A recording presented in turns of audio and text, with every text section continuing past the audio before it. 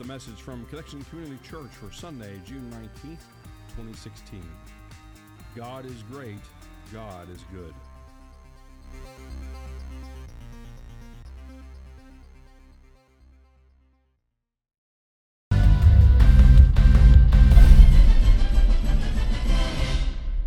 Yeah. That Barry Wiseman, full of surprises when he puts those videos together. Good morning, Connection Church. My name is Carrie Jones. I'm Alan Jones. And we are two sinners who have been saved by the grace of our Lord and Savior, Jesus Christ. Would you pray with us, please? Thank you, God, for today. It's an awesome day. Thank you that we can celebrate dads and men who make a difference. Thank you that we could have a celebration in the parking lot and for all that put that together. Thank you for Dan Logan. Lord, now we come to you and we ask you to help center us, that for the next few moments we can really focus on you, your grace and your mercy and your goodness. We pray this in the name of the Father, Son, and Holy Spirit. And everybody gathered said, Amen. So before we start, I just want to share something. I look like I fell asleep on the beach or spent too many hours in a tanning booth.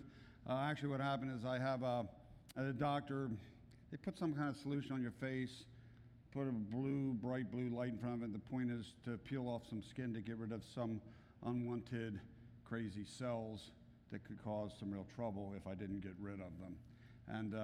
And the lights are a little down. I say that because the lights are a little down in here because I'm really not supposed to be exposed to light for a couple of days. And further, if you see me with a really goofy looking hat on, it's part of that to try to keep the light off if I'm outside, you know. So yesterday we were driving to visit my dad for Father's Day, and we're in the car. He's got this hat on. Well, they also told me to wear a bandana to really keep the light out. So he's got this bandana over his face. We stop at Wawa for coffee before we leave. I got $150 out of the girl at Wawa, though. Oh my goodness! People are like, driving along like nearly having wrecks. Cause let me just tell you, there's a high price for beauty,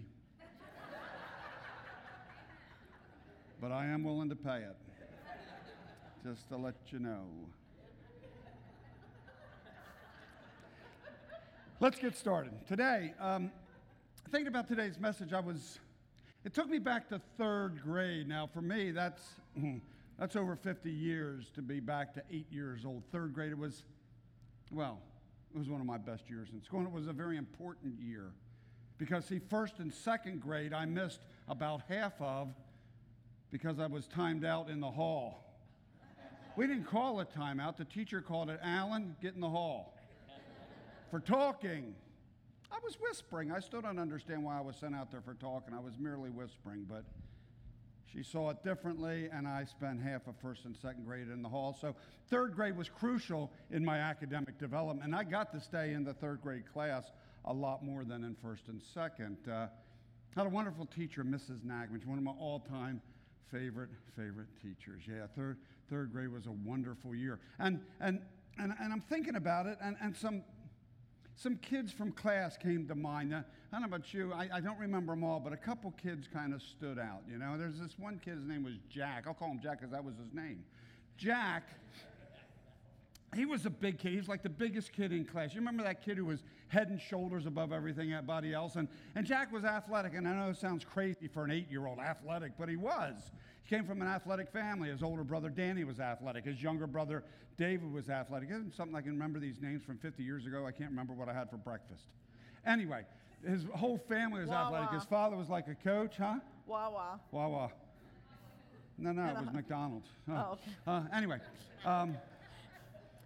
his father was a coach and all that. So Danny, man, I mean, he was really an athlete. And we saw that on the playground. Anybody remember kickball? The big red playground ball? Well, at this school, Brookside School, if you could kick it to left field and bang it off of that outside wall of the gymnasium, home run. Well, Jack was very proficient at home runs. Alan and all the rest of us little guys, if we got one, we were doing like cartwheels around the bases because it was very unusual. But for Jack, it was like the norm. he could bang a home run just about every time he kicked the ball. Then there was this girl, her name was Carol. She lived across the street from me, so I knew her both at home and at school. Carol had a younger sister, a mom, and a dad, and Carol was, well, their family was of extremely modest means, if you know what I mean. And so Carol, the way she dressed and the way she kind of presented herself kind of reflected that. Carol was kind of shy, well, if Jack was one of those head and shoulders people that you really notice, Carol was kind of the opposite, the kind that kind of blended into the background, one that really didn't get a lot of attention, or the attention that she did get was probably people making fun of her, people giving her a hard time, kind of not being nice. And that's what Jack did.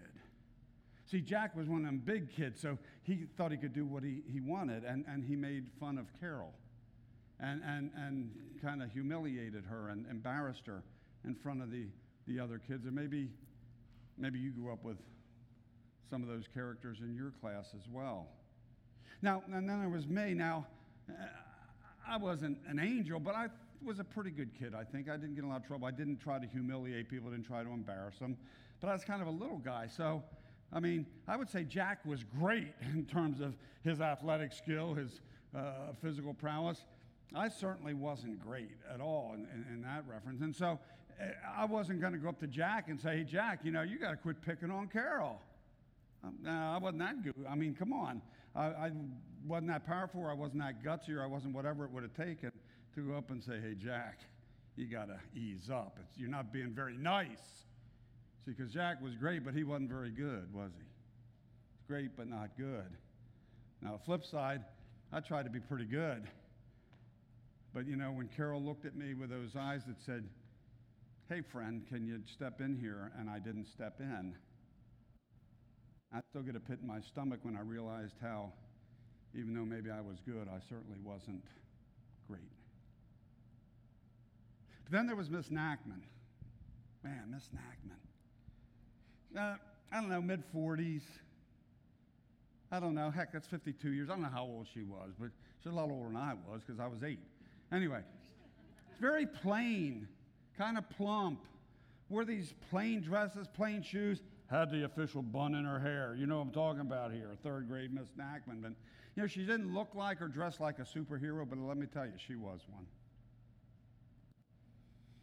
There's a day where we had the little class meeting.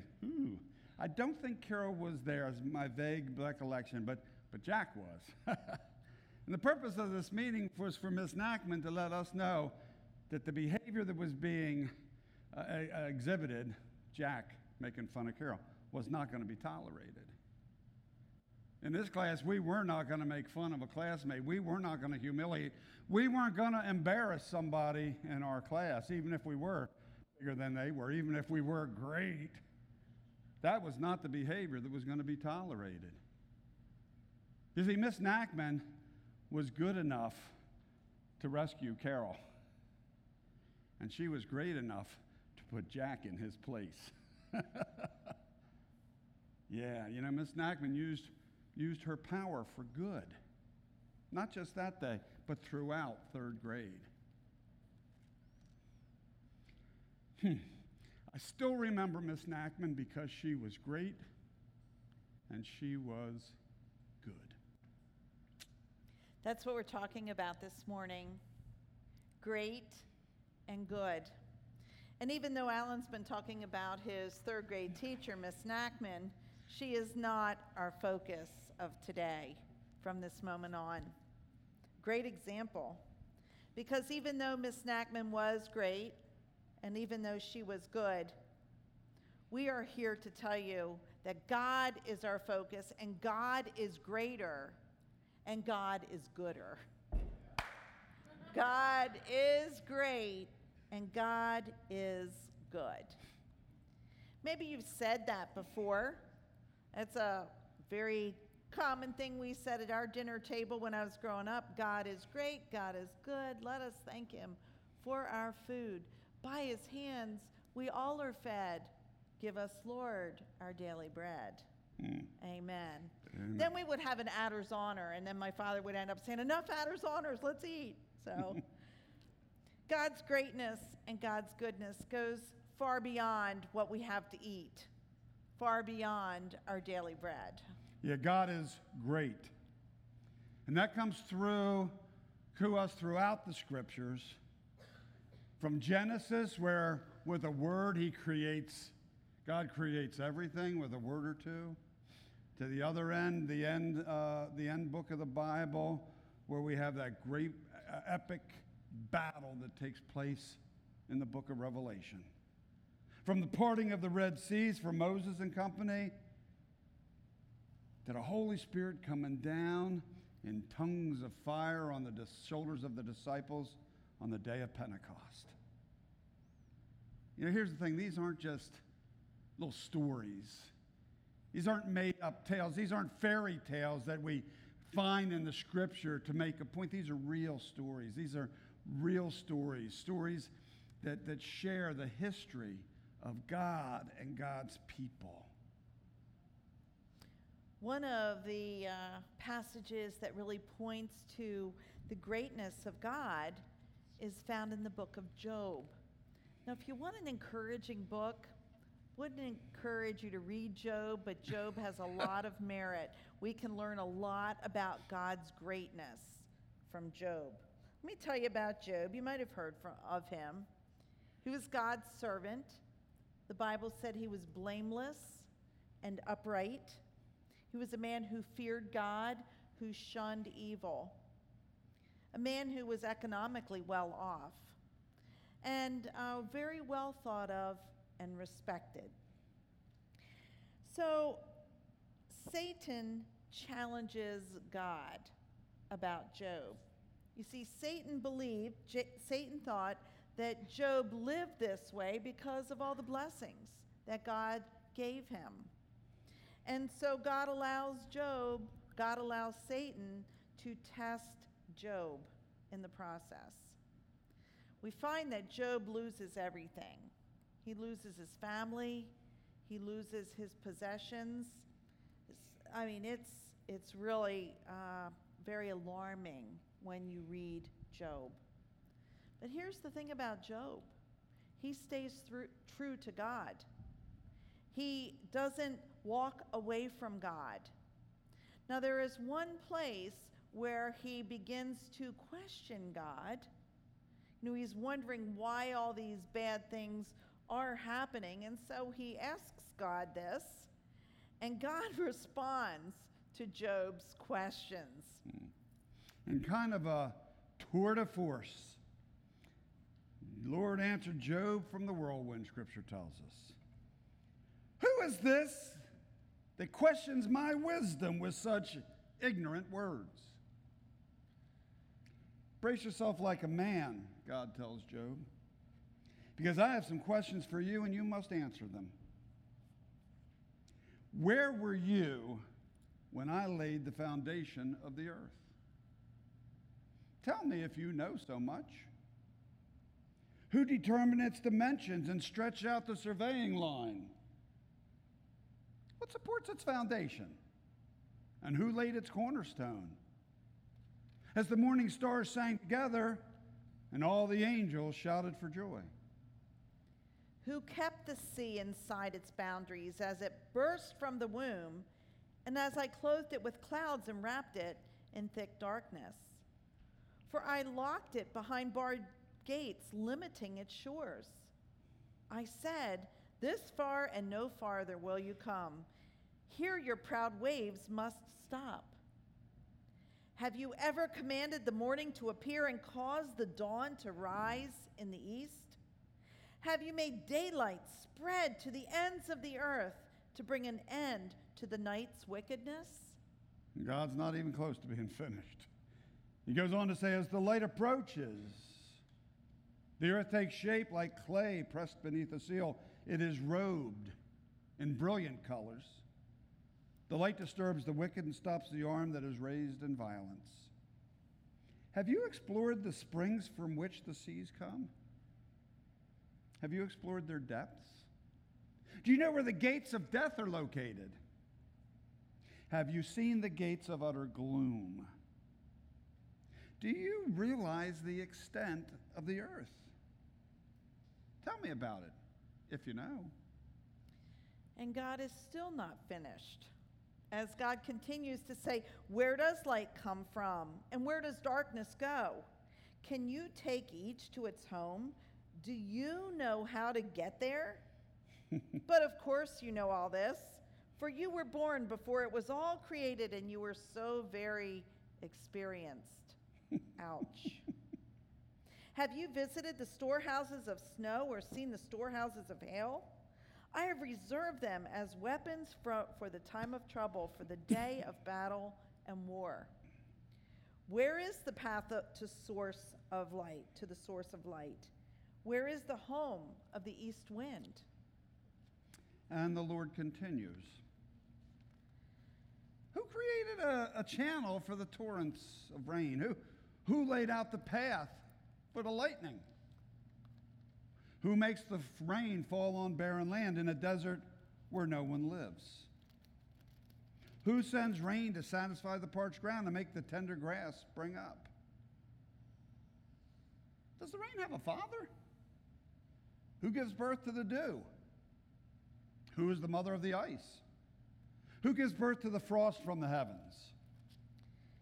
For the water turns to ice as hard as rock, and the surface of the water freezes. So God goes on even more in chapter 38, 11 more verses. And then he continues on in chapter 39, 30 more verses. And God really had a message for Job, a reminder of God's all-powerfulness. We talked last week about how God is other.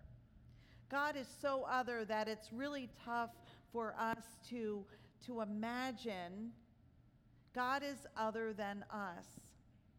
And so it is important for us to realize our position. God, and then we are the created from the Creator God. And it's because of God's greatness. It's because of these words that we use. You put so many words on these ping pong balls that try to describe God. And what we realize is that God is undescribable. God is incomprehensible. God is majestic, yet mysterious. God is fantabulous and unfathomable. God's greatness is almighty. We celebrate that God is great, but not just great, he's also good. You know, when we get to the end of the story of Job, God seems like he's giving him a pretty hard time. They asked him some pretty tough questions. I think he asked us those same questions. But when it's all said and done, God restores Job. In fact, restores him to greater wealth and position than he had at the beginning. God is good. A great and mighty God, small g, who isn't good, is scary, dangerous, destructive. Throughout history, cultures and peoples have worshiped gods, again, small g, not our God, but other gods, thinking they were great. But many of these gods come off as malevolent or bad rather than benevolent or good. They bring evil. Think of the Greek gods. Maybe you studied them in school. These were not gods of this agape, unconditional love that we talk about with our God. These were gods who were self-centered, focused inward, not outward, gods who cared for themselves. These were gods who had extreme power, it was believed by the people, gods who were great in that sense, but who were surely not so good. And if we take it from God level to human level, we have many examples historically where a person perhaps was great in power, but not very good. Just go back to World War II and Hitler. Hitler had great power, I don't think you'll get any argument on that one. Great was his power. But he certainly wasn't good, and that's not a good combination, great power without goodness, because that came to absolute disaster, absolute destruction, absolute evil in World War II. God is good. We see so many examples of that in Scripture. King David, who wrote many of the Psalms, most of the Psalms, spoke of God's goodness quite a bit. There are two Psalms that he actually started out by saying that, Psalm 107 and Psalm 136, verse 1. In fact, say it with me, please. Give thanks to the Lord, for he is good. His love endures forever. Yeah, the thing about goodness, though, it only goes so far without greatness, doesn't it? It only goes so far. It's limited. Like my goodness back in third grade. I wasn't great. And so my goodness wasn't great enough to stop that bully. Teacher was able to, because she had greatness, the greatness that was needed to put her goodness into action. So God's goodness and God's greatness go far beyond what we could ever imagine. God's greatness allows the goodness to touch each and every one of us in this room, each and every person on the planet, from the beginning of time until the end of time. God's goodness, coupled with God's greatness, is at the very core of our salvation. The very core of our salvation. We're reminded here of another J character, not Job, but Jonah. Maybe you know his story. You know, Jonah, it's often the whale, but the scripture told us it's a big fish. Jonah and the big fish. And Jonah, in that story, was praying. We see Jonah praying from inside the big fish that saved him. And he's praying because he realized it was God who answered his call for help, sent that fish to swallow him in the depths of the sea. He realized it was God, and he says it like this. He says, God, you brought my life up from the pit. From the pit. And you know, the same is true for you and for me. God is so good that he cares about you in all of your circumstances, in all that you do, and in the midst of your joys and your sorrows, in your pleasure and your pain, in your happiness and your hurt, in your testimonies and in your tribulations. See, God is so good that God truly cares about you, about me, about us, all times, all places, all circumstances, even when we don't think he cares. He does. God is not only good, but it's God's greatness. God is so great that he joins you. He joins me. He joins us. So when I say you, I mean all of us, but he joins you in your circumstance. Whether your circumstance is you're feeling darkness and sadness or depression or whatever it is, God joins you right where you are in God's goodness, because that's what mercy is.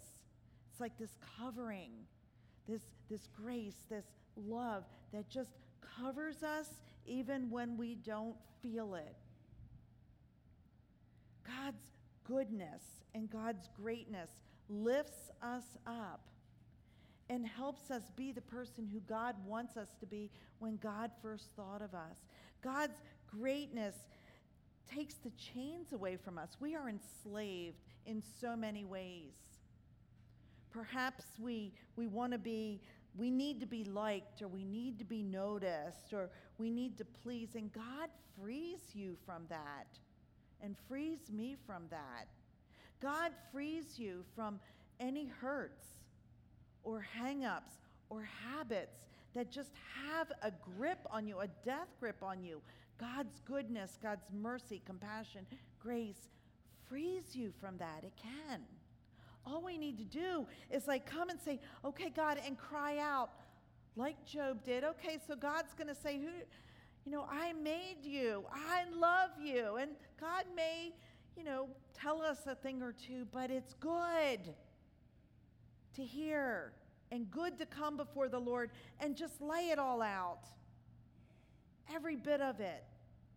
Because God's goodness and greatness gives you a hope and a purpose and a passion. You're not an accident. You're not junk, because God made you. God is great, God is good, and God loves you. It's God's goodness and greatness that allows us, in turn, to love one another. And to try to lean into that love, not a conditional kind of love, but the way that God loves us.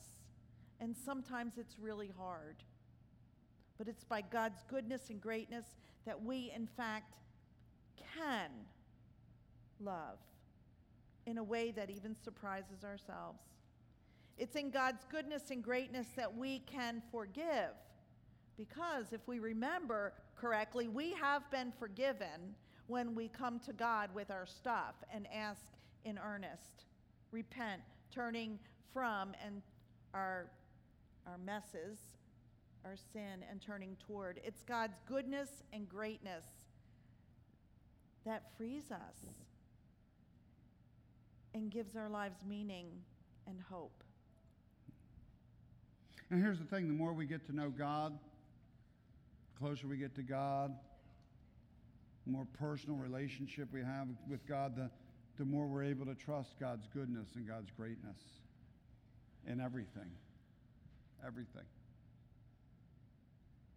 God's goodness and greatness frees us to live these lives, as Carrie said, that are rich in mercy, rich in love, rich in forgiveness, rich in caring. Remember the words of King David, Psalm 34. Say it with me, will you? Taste and see. Say that again. Taste and see that the Lord is good. Blessed is the one who takes refuge in him. And so you say, well, how do I get to know God more? How can I trust more? Starts here. We need to read our Bibles.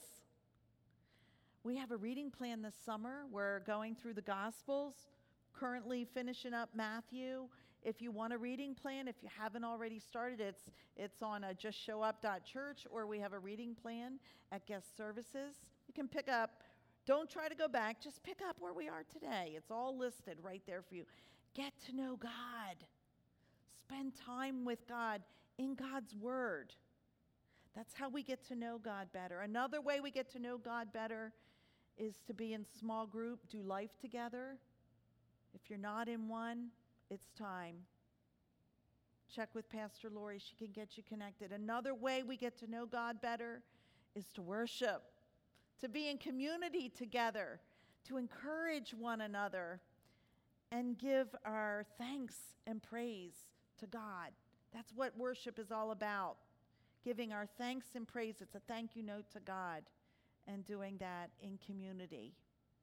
We're so happy that you came and joined us today to hear this message that God is good and God is great, because God made you and loved you and gave you a purpose and a plan to make a difference when we leave these doors today. That's the gospel. Let's believe it and let's live it. Amen? Amen. Let's pray. Almighty God, we confess that there are times when it's really hard and we doubt, but you say in your word in Scripture that we only need to have faith as small as a mustard seed. That's pretty small.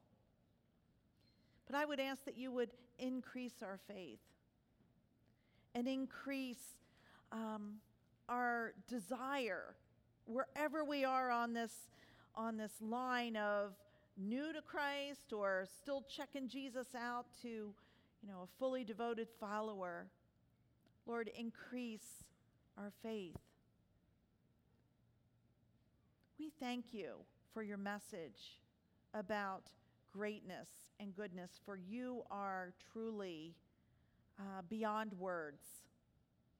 And we come this day to thank you and praise you. Thank you again, Lord, for men who have made a difference in our lives, and help us share Christ with all who we meet, and the life that you offer, the new life that you offer through your Son, Jesus. We give this time to you with thanks and praise, and everybody gathered said, amen.